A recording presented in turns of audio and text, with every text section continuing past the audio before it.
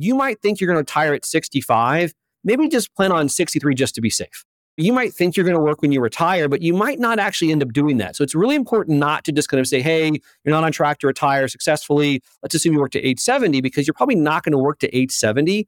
And if that ends up happening, you don't usually have a lot of choices. If you retire early, you're usually stuck and it's going to be a pronounced loyal retirement. So the key is just acknowledging that the odds are kind of against you when it comes to making it to your retirement age, not making it beyond it.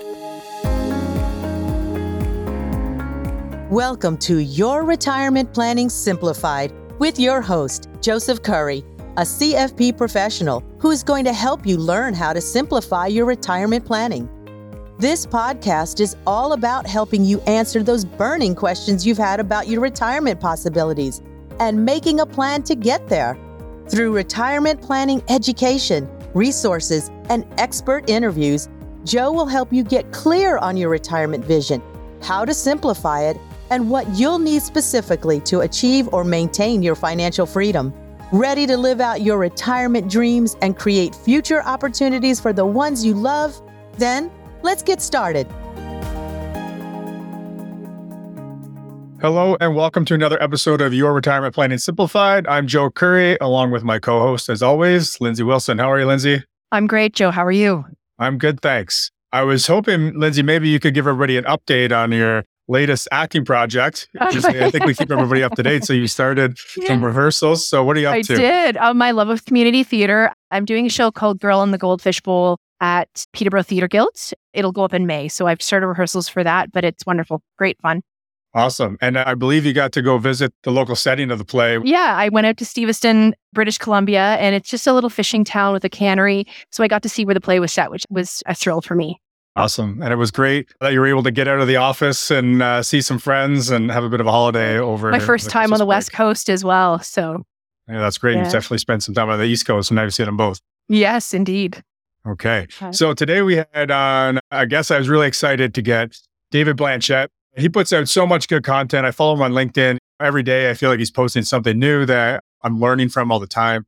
So today we did some rapid fire kind of retirement planning questions. We touched on different types of investments, annuities, alternatives. We talked about portfolio regret. So for all of our listeners who maybe know what an ideal portfolio for retirement looks like, but they still have that itch to get some crypto or something in the portfolio, we talk about dynamic withdrawal strategies, which is something we're a big fan of. Indeed. Kind of his thoughts on that.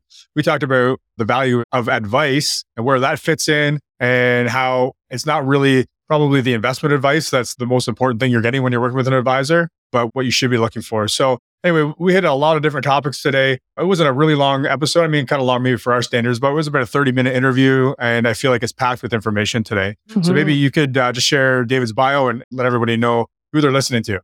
So he's a PhD, CFA, CFP, and the Managing Director, Portfolio Manager, and Head of Retirement Research for PGIM DC Solutions. And in his role, he develops solutions to help improve retirement outcomes for investors with a specific focus on defined contribution plans. Prior to joining PGIM, he was the Head of Retirement Research for Morningstar Investment Management, LLC. And before that, the Director of Consulting and Investment Research for the Retirement Plan Consulting Group at Unified Trust Company. He's also published over 100 papers in a variety of industry and academic journals. And he is also an adjunct professor of wealth management at the American College of Financial Services. So a man who can really teach us the value of advice. Yeah, I mean, it's quite the resume. He obviously has a lot of experience, and he's just on top of the retirement scene as much or more than probably anyone else. So enjoy the show today. I think you'll find a lot of good info in it. All right, David Blanchett, welcome to the show. I was already just telling you before we jumped on here, I'm excited to have you on. I read a lot of the things that you're putting out, and it seems like you're constantly putting new stuff out on LinkedIn, which is where I usually follow you. So I'm actually excited to get the chance to pick your brain a little bit and talk about some of the articles and papers you've put out that have caught my interest maybe more than others. So one of the things, especially with markets being down in 2022, I've talked to a lot of clients about or showed a lot of clients, is a chart that you put together. And I think the reason you initially put it together was, I believe it was Jeremy Siegel was talking about how stocks are like the perfect inflation hedge or somewhere along those lines. And so you took that and you dug a little bit deeper on it. You put together a nice visual that I really like, really showing the downside deviation or the downside risk of stocks, bonds, and treasury bills over the last roughly 150 years. I think back to 1850, I think you showed. So maybe if we could just start right there, because most people, when they find us, are getting close to retirement. In a lot of scenarios, they've just come into some kind of lump sum of money. So maybe they sold a business, or there's different reasons why they might have that. But I often see a good chunk of that's just sitting in a bank account, or maybe it's all sitting in, we're in Canada, GICs. So I think that's CDs for you guys. But maybe you could just talk a little bit about the importance of having maybe some different asset classes. And when I talk about this chart that's showing those different downside deviations or risks. Yeah, so I think that maybe taking a step back. So Jeremy Siegel has a book that's called like Stocks for the Long Run or something along those lines. And he's a proponent, maybe on one end of the spectrum, talking about how when you have more time to invest, you should invest more aggressively. Other people kind of make different suggestions around time horizon and risk. And the point that I make a lot when I talk about investing for longer time horizons is that the risk of every asset class out there increases the longer you have to invest. There's this notion of like time diversification, like whatever. Okay, so like the longer that you hold stocks, the more risk you are subject to in your portfolio. What's interesting though, is the way that the risks of different asset classes have evolved over time. So think about stocks, like yes, stocks are like the longer you hold them, the more risk that's there, but like stocks kind of go up and down over longer time horizons. And so when Jeremy Siegel talks about stocks for the long term, what he's talking about is this effect that exists where this idea called mean reversion, where the risk of stocks kind of actually goes down a little bit compared to bond. And so over longer time horizons, stock kind of become increasingly efficient compared to fixed income. They don't like reduce in risk, but the risk compresses versus owning fixed income. So to me, what that article suggests especially is when you incorporate things like inflation, it really does make a lot of sense for investors who have a longer time horizon to be invested more aggressively. Yeah, that's perfect. I think that's the key piece that I had missed there when I was explaining that was building in the inflation when you're looking at those numbers or that risk, right? Yeah, so inflation is kind of this like silent killer, right? I mean, people don't often think about it, but inflation, at least in the US, has been maybe 3% a year over the last 100 plus years. And unlike other investments, inflation doesn't like go up and down with the stock market every year. It's this kind of like latent risk. And so when you think about inflation, it's this kind of like longer term effect you've got to factor into a portfolio. And it does often suggest that asset classes like equities or even alternatives like real estate and commodities can be more valuable given their kind of longer term inflation hedging effects. Yeah, that makes perfect sense. And I think that people really don't understand the impact inflation can have over a 30 or 40 year retirement. And back to that point a minute ago about seeing people coming with a lump sum of something in a guaranteed type investment. And their explanation to me right away is, well, I figure I have 30 years and I have $2 million there, and I'm only going to take like $50,000 a year out of that portfolio. So I don't really need to get returns because there's enough money there, right? So not so much thinking about how they might be spending a little bit different into the future. And obviously, that's not necessarily a straight line that we keep right up with inflation. And we might talk about that a little later. And that kind of brings me to my next point, being there's different ways we can build a portfolio in retirement and different types of products. So obviously, stocks, bonds, treasury bills are one way that we could try to get some growth and allocate a portfolio. But annuities are another thing that might come into play or help people, especially when they want to have maybe a little bit more certainty into the future. So I'm just kind of curious to your thought on where an annuity fits into a retirement portfolio and maybe where it is a really good fit and if there's scenarios where it just doesn't make sense. Sure. So the word annuity is like one of the most loaded terms in the financial advising lexicon, right? Especially in the US. Because the problem is it's really an account type that can do lots of different things. It can be fixed and variable, immediate, deferred. It can be an investment. It can be longevity. So for today's purposes, when I'm talking about an annuity, I'm really thinking about them as a longevity solution. So it's kind of their original purpose, which is to provide income that is protected or guaranteed for life. Okay.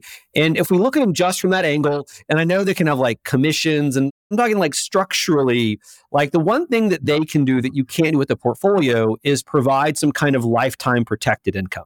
And that's really valuable because I don't care how efficient your portfolio is. If you live a really long time, you're likely to exhaust it. And so people like myself that research retirement, we usually like the construct of these protected longevity solutions because they provide some form of, if you live a long time, you'll still get income. Now, there's different flavors of these products. There's tontines available now in Canada that are more like investment products that provide lifetime income. But I think that at a high level, having some amount of income that is protected for life is both kind of like academically and behaviorally efficient. I think that for a lot of retirees, they have a hard time spending on their portfolio given all the uncertainties around market returns, around longevity. And at a minimum, I think it's important to have your essential expenses covered, an income that is protected or guaranteed for life. I don't know what that's going to be, what's best for you, but for those of you that are listening, it's an important question to ask yourself. Like, would I interact differently with how I spend money and do things in retirement if I know no matter how long I live, my essential expenditures are covered? And the answer is usually yes. And so like, again, like annuity, loaded term, a lot going on there. But to me, the key is just minimizing or eliminating a risk that you just can't do with the portfolio, which is longevity risk. Okay. And so maybe if we continue down that line, specifically thinking about that longevity risk. So I'm thinking kind of like single premium annuity. Does it make sense? We were talking about inflation a minute ago to pay for additional riders like a cost of living adjustment and also having like, say, joint annuities where, there's the continuance if one of the spouses passes away? So it can. So annuities can be phenomenally complex, like hurts your mind complex. Like one of the best stories that I have is I read annuity prospectuses all the time, and they're riveting. I called up an annuity provider and I talked to their customer service woman, and I actually called them twice, and I got like two different answers around the nuances of a provision that dealt with the payout. And I could have called someone at the company, but I wanted to kind of be the average person. It confused me. So just first to be clear, like they often are not easy to figure out. Now, you mentioned one of the simplest annuity types that exist. It's called a single premium immediate annuity, or SPIA. Yeah. And in that product type, it's the oldest. They've been around for thousands of years. You trade a lump sum for some income stream that's guaranteed for life, right? So I give the insurance company $100,000. They say, as long as I'm alive, they'll pay me $7,000 a year. You can attach a variety of provisions to the income. You can add what's called a cash refund provision, where you get your money back, your premium back guaranteed. You can have it on one person, or you can be a spousal rider. You can have these cost of living. And I think that on the simpler annuity types, I worry about them less. On the more complex annuity types, I worry about them more. And there's really unique effects to do with like inflation and COLAs that I think might be beyond the scope of the average attendee here. But sure, when you're buying the right product, it's important to ask this question, like, do I understand how it's going to provide me with benefits? And I often worry that a lot of people that have bought annuities don't truly understand what they're buying. So I think that simplicity can be a very valuable thing. Like the products themselves can be phenomenal, but I would be lying to say that they all are high quality things that individuals should buy. You've got to understand where it works, why it works, and how it's going to benefit you versus the other options available. Okay, I think that's totally fair. So again, talking about how we're managing our money through retirement to get to the other end without running out of money. If we go back to a more traditional portfolio, I'm curious of your thoughts. I know you've written about this before, but where do dynamic withdrawal strategies fit in for you? The vast majority of financial planning software tools that exist assume that an individual retires and they kind of follow this path blindly for the length of retirement, so 30 years. Yeah. And the problem with that is it's kind of like if you were driving all of a sudden and you were driving towards a cliff, you would usually slow down, right? You would not drive over the cliff. But it assumes that you just drive over this cliff. You have 1,000 different possible retirements or trials. And then in every single one of them, you make decisions at retirement and that's it. You follow the path blindly into the future. And people don't do that. We make changes over time.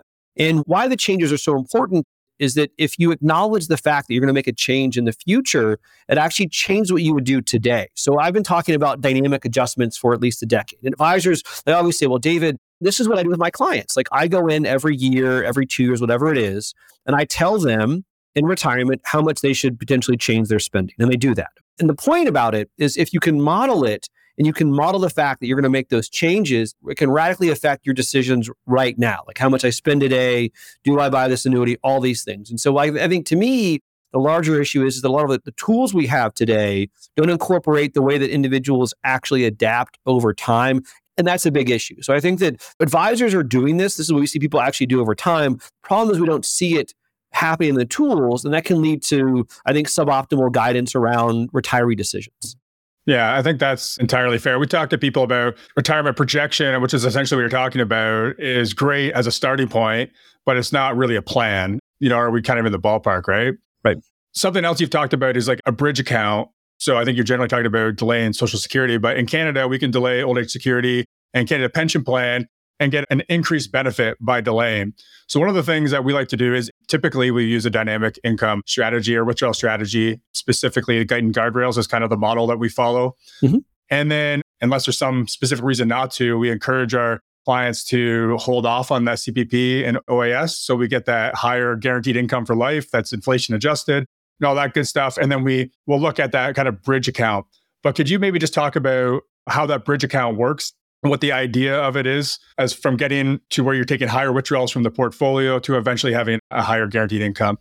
Yeah, so I'm pretty well versed in the US Social Security system. I got to be honest, I'm not an expert in the Canadian system, but in the US system, and I think the Canadian system is similar, delaying claiming social pension, Social Security, it is like the best place to get guaranteed lifetime income, right? Yeah. If you look at like the payouts from it versus an annuity, it's far more attractive. So annuities deal with this thing called adverse selection. Only healthy folks buy lifetime income. That's just intuitive. Well, everyone gets these public pensions. And so the nature of the benefits, the way that they're taxed, the way that they're linked to inflation, the benefits that exist for survivors make it incredibly attractive. And so, in the US, I'm a big proponent of people delaying as long as they reasonably can. If you get to retirement and you don't have any assets, you're going to claim. I get that. But if you have assets saved for retirement, I believe that there's value in delayed claiming. Now, what it does do, though, is create an additional possible burden on your portfolio. If you, for example, retired at 62 and you wait to claim benefits until 67, you have to fund the entirety of your income for those 5 years from your portfolio. And then how you do that is you create this idea of a bridge. You can do it. There's tons of different ways you can do it. You can buy a fixed payout annuity. You can invest it in a portfolio. To me, I don't have strong opinions necessarily about the right way to fund it versus making sure the individuals are aware of like, hey, I know it's behaviorally hard to kind of delay claiming this pension benefit you've been paid into for 30 or 40 years. But for most people that actively can make the decision, right? So the key here is you can decide to do it or not. If you're healthy, if you're wealthy, there's a pretty good chance on average it's in your benefit, especially when you think about the decision holistically. I think too often individuals think about things like break-even ages. And the point that I always make is like, hey, like if you delay claiming here and let's say it's a single person and you die, your kids get all your stuff. So all your retirement savings, your house, everything, they get it. And so it's not like if you delay claiming, like they lose all this money. To me, like the really bad outcome is, if you're worried about leaving money to your kids, whatever else, is that you live long enough where you spend everything that you've got and you require assistance from them. That to me is like the opposite of what most people want to do. Yeah. And that can happen when you claim earlier, right? If you claim earlier, there's this possibility you live a long time, you could have had a higher benefit. So yeah, like maybe you delay claiming, you spend on your portfolio, but by doing that, you'll always create this minimum threshold of assets that your heirs can receive that you wouldn't necessarily have if you'd claim as soon as you possibly can. Yeah, I think that's perfect. As far as, how the benefits work, I mean, in Canada, you can take Canada Pension Plan as early as age 60, delay it as long as age 70. And it basically, when you do the math on FP Canada, did a study on this, and there's about 122% benefit increase by waiting from 60 to 70. Yeah. Right. So it's the same idea. It makes perfect sense in most scenarios. Like you said, if you need the money or there's health issues, there's other considerations, but on average. So something else I wanted to touch on is I think everyone has this idea of when they're going to retire, but I don't think that when we actually talk to people and we look at some of the data, we see that not everyone, and in fact, a lot of people don't actually retire when they expect to. And a lot of times it's actually earlier. Yep.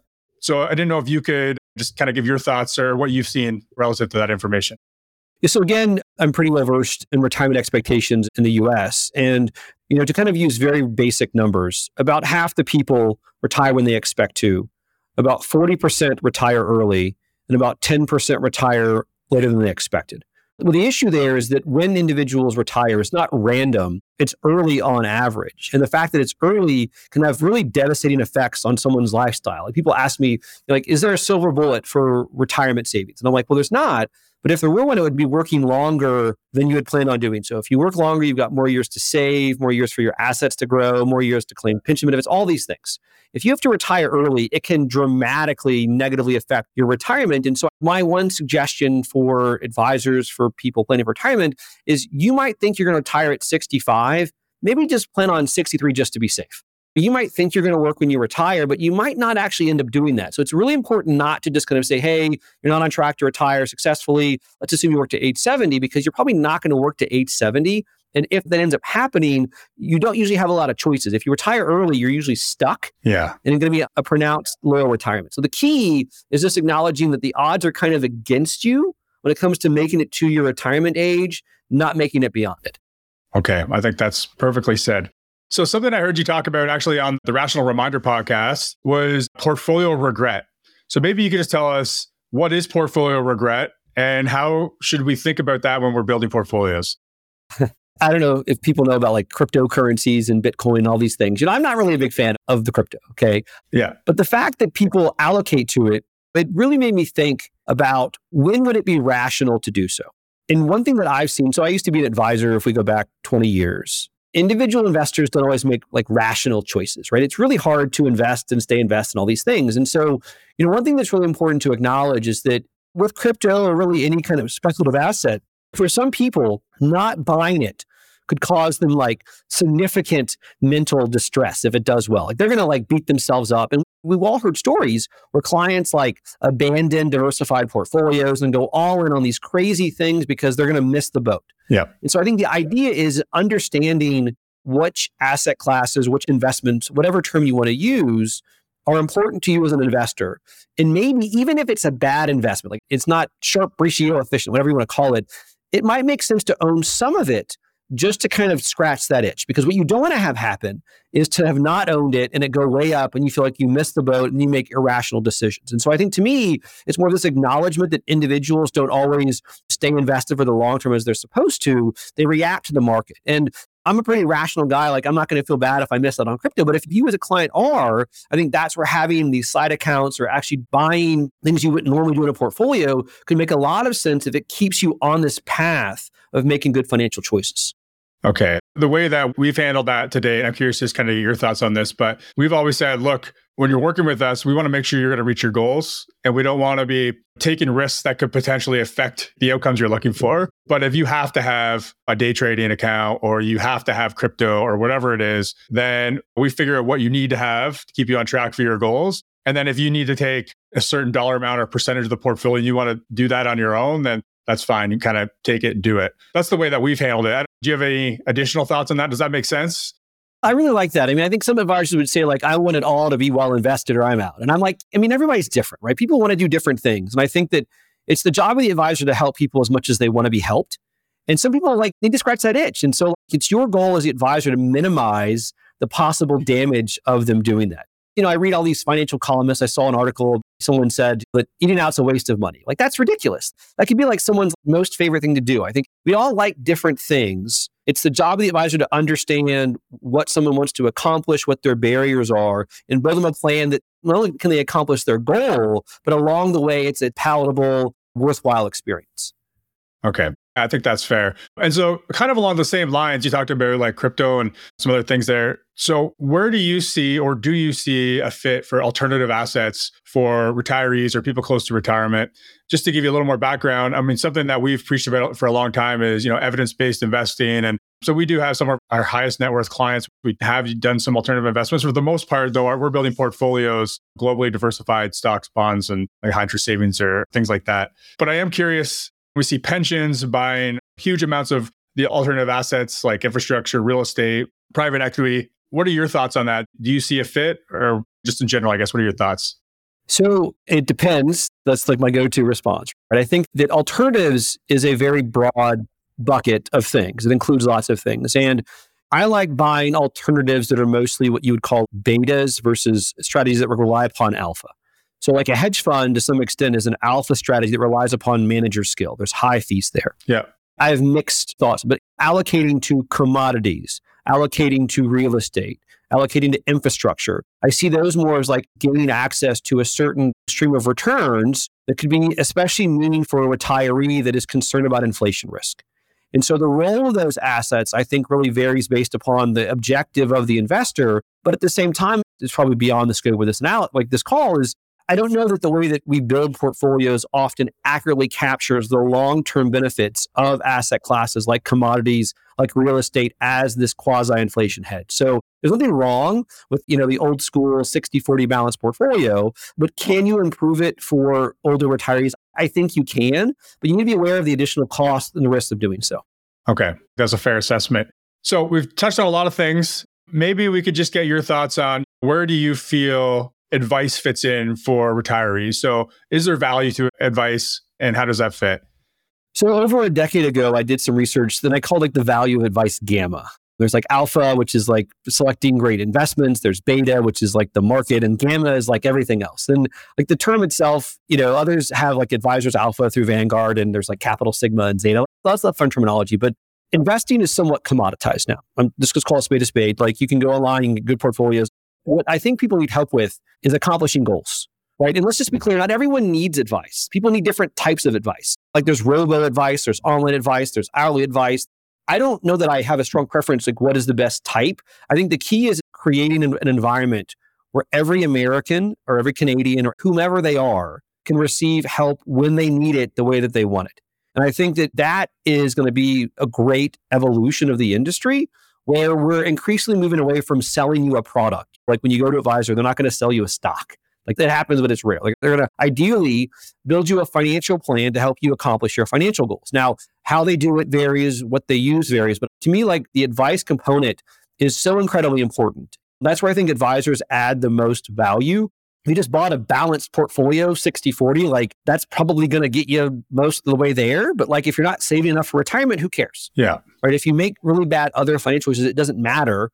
And so like I see a lot of the future benefit of advisors not actually with the investment, so to speak, more of with the advice and helping households accomplish their goals. Yeah, I think that's great. I would agree 100%. And we always tell people when they come in, if you're looking for investment alpha, so outperformance, and that's all you're here for, then you probably shouldn't be here. You might as well get robo advice or something else and not pay the fee for an advisor. Like it doesn't make sense, right?